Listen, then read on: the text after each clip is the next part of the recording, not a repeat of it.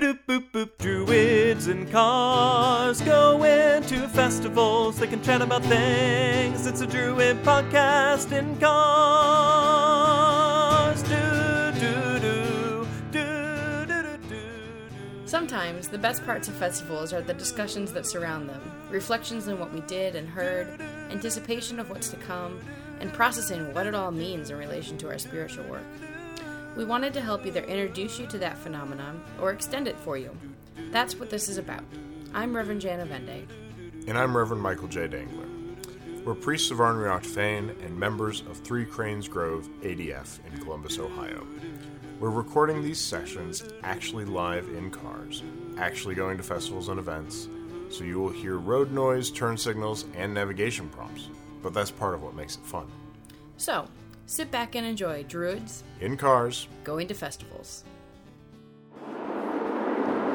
So we just crossed the Eastern Continental Divide. And the temperature went down like 20 degrees. Yeah, it's night and day.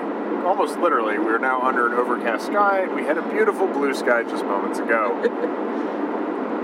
But the next topic that we want to talk about, this was a user request, or a listener request, right? I believe it was a listener request, yeah. The request was to talk about imposter syndrome, or not clinically speak of imposter syndrome, I suppose, but to talk about the feeling that the work that you're doing isn't good enough, or that you don't know enough to do the work that you're doing, and how that impacts your practice and how you get past it.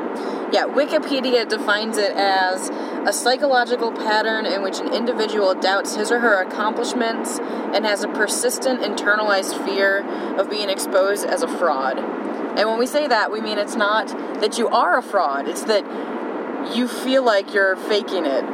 Yes. And other people are gonna be like, oh, well, that person doesn't know anything they're talking about. Yes. And to be clear, I think most of us feel like that. Yeah, if you ever talk to me after I've given a workshop, one of the first things I say normally is, I actually do know what I'm talking about. That is reasonably common, yes.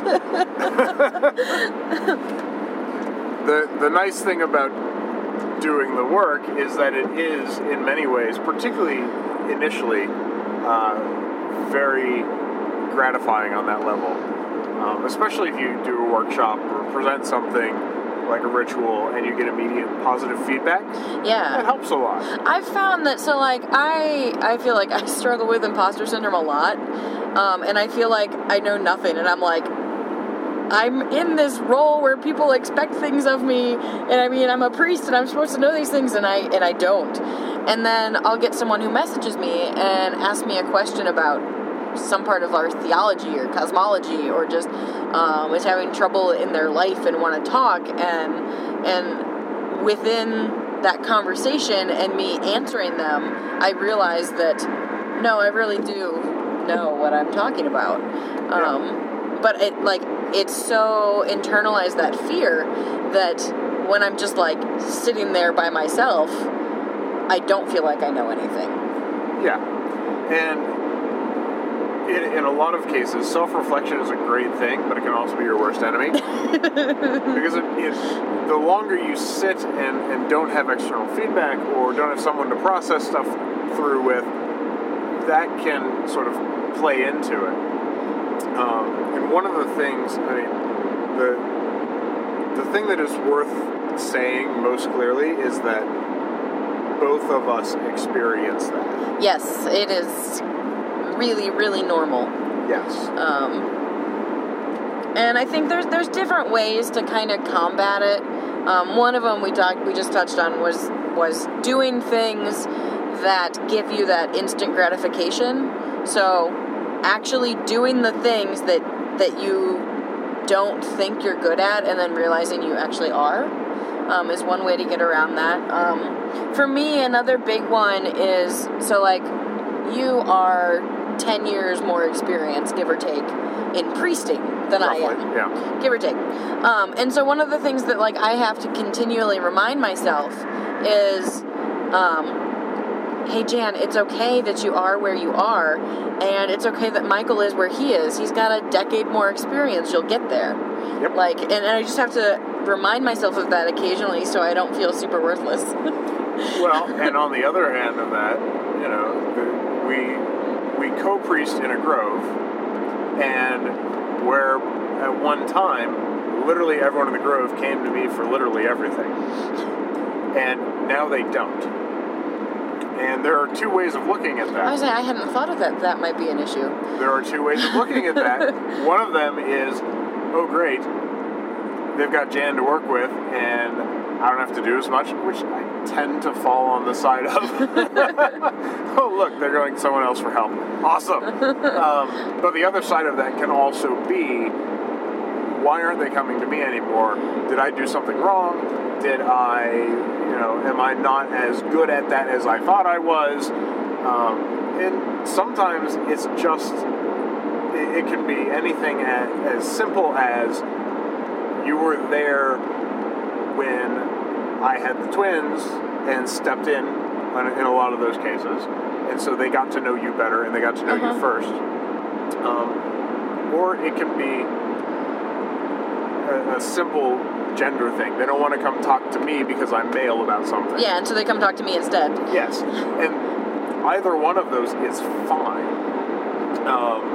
And I'm fortunate that I take hardly anything personally, but when it comes to finding places for priests in groves, that is actually a pretty common issue. Yeah, and I feel kind of like it's a sign of my own imposter syndrome that it did not occur to me that you might feel slighted or whatever by stuff like that, because obviously you know more than me, and obviously I know nothing. But I've seen that dynamic play out as well, where a grove has a priest and a new priest comes into that grove, and it's really hard for both the new priest and the old priest to find footing. Because unless they're doing an exorcism. In which case you need an old priest and a young priest anyway. The joke is way older than you. Anyway, it's older than me. Whatever, man. But it's really common, and that happens too with senior druids who step down and grove organizers who take over from an old grove organizer. It happens with people who are taking over or stepping down from a leadership position within ADF as well. Yeah, there was even a little bit when I passed off, so I used to be Three Cranes Grove Bard. Yeah. And very deliberately passed that on to Mike. Who wrote our theme music. Well, the music for thanks, Mike. But, it was one of those things where, it was time, and it was time for me to step back and time for someone else to step in, and he very clearly was the candidate for that, you know what I mean? Yeah. No one was confused by why we switched that over and everything. Yeah, and so there are a lot of things that come into play, and even long-term experienced ritualists will have this about ritual and their ideas about ritual. I remember, I think back to one particular festival ritual I ran in Desert Magic that I thought went really horribly wrong. It didn't work for me, and I was up there leading it, and so I was like, it couldn't work for anybody. But people have told me in the past that, oh yeah, that was a really good ritual. I enjoyed that ritual. And I can't, for the life of me, figure out how. Yeah, I would say that if you are someone who's attending a rite and something really does move you, to tell the people who were leading that rite that you were really moved by X thing. Yep. I mean, don't fake it, and if you weren't moved, tell them you are. But if you have an experience where it was really powerful for you, let people know. Yeah. I've had those as well at festivals where, I thought that everything went right for me, and then when someone came up and said that was really moving, all of a sudden it placed the whole thing in a different light. And it doesn't necessarily have to be, because I know that a lot of us are shy, or we have issues talking to people, particularly if they just put on a really good ritual. we may not feel that we are entitled to go talk to them, which is bull, by the way. We're Go talk to them. we're super approachable. Yes. Please talk to us. We want your words. But you can leave a comment on Facebook or post to the festival page or the Grove page or whatever it is. It can be very impersonal, Yeah. but if it finds its way back to that person, it can be very important. Yeah, I remember it was really powerful for me. I did my so for initiation, one of the tests you have to do is perform a full ritual by yourself. And I remember doing that and having hearing secondhand from someone that Kirk really enjoyed it, and then him actually coming up to me and telling me that he really enjoyed it was really, really powerful. And part of that was because, oh my goodness, the Archdruid really liked my rite. but part of it was just, it was a person who was there, and especially a person who was an experienced liturgist and ritualist themselves was moved by it. So that can be really, really helpful and help combat the imposter syndrome just a little bit. It can. The other thing that I think is really important, because you don't always get that kind of feedback, and that kind of feedback depends on others. And so while it's great to get that, it's not always the thing that you can get. Right. And what I would say to people who are trying to figure out, maybe you haven't done this thing yet, or you haven't gotten to present your workshop, or whatever it is that you're concerned about. If you are on the schedule somewhere, someone thinks you are capable. Yeah. If someone asks you to come present a workshop, they think you're capable of doing it. If someone shows up to your ritual, they think you're capable of doing it. And your imposter syndrome, your desire to talk yourself down on this, doesn't have anything on the fact that a person showed up or that a person asked you to do it. Mm-hmm. And that is the key thing. It is going to try and tear you down from the inside, but remember that you have someone there in front of you who wants to hear what you have to say, who wants to see what you do in ritual, and they have faith and value in your work. And I would take that even one step further. Like, if you're a solitary and you're still struggling with, like, oh my goodness, I don't know anything, go ahead and pray. Like, and lo and behold, you feel something when that happens. And that's a good way to kind of combat that. Like, you might not feel like you're good at it, but you're getting something out of it, or you wouldn't keep doing it. Yeah. And so that's also an important, like, self-reflective thing to think about. Journaling. Journaling is big. It's huge. Yeah. People probably get tired of hearing that. Down. Yeah. Write down stuff, because your omens give you external validation as well. Yeah. And that's an important thing to have when it comes to this, because you might think that you've been having a really terrible run at ritual, but if you go back and you look at your omens, maybe they tell a different story. Yeah. Maybe you've got some Fehu. Maybe you've got some Birch. Maybe you've got some Alpha, You've got all these good things that are going. Did you see me pull out my knowledge of Ogham? Yes, you right there? did. And my knowledge of Fehu? I do know some things. I'm impressed. I couldn't have named all those reasonably similar things from across them. So, see, better than me at that. You know what helps? It's the first letter in all of those symbol sets. Sure is. Now you know my tricks.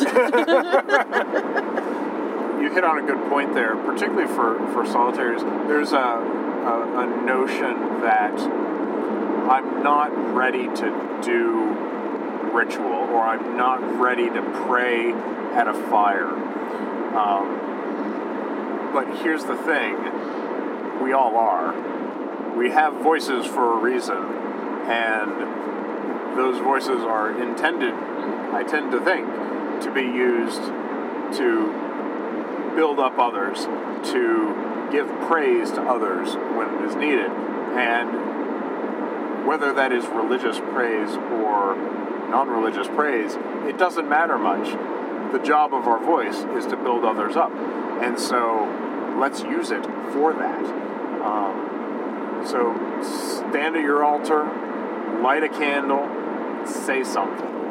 Because what matters is the effort and the attention that you put into it to make that happen. And you'll find out that you really do know what you're doing. Yep. And the best part is, if you do it, you're practicing. Yay! We're an orthopraxic religion. We are indeed. You ever explain that? Maybe we should do that sometime. Orthopraxic. We'll give you a little teaser. Orthopraxic means right action, not right belief. Yes. Stay tuned more for later. Unless we already talked about it, in which case we'll mention that in the linear notes. Thanks for listening, and there's more to come. We welcome your ideas and questions. If there's something that you'd like to hear us discuss in a future episode, please drop us a line at druidsincars@threecranes.org. If you would like to donate, you can do so at threecranes.org/donate. Druids in Cars Going to Festivals is a production of Three Cranes Grove ADF in Columbus, Ohio. Learn more about our grove at threecranes.org and more about Druidry at adf.org. As always, keep circulating the tapes and let us pray with a good fire.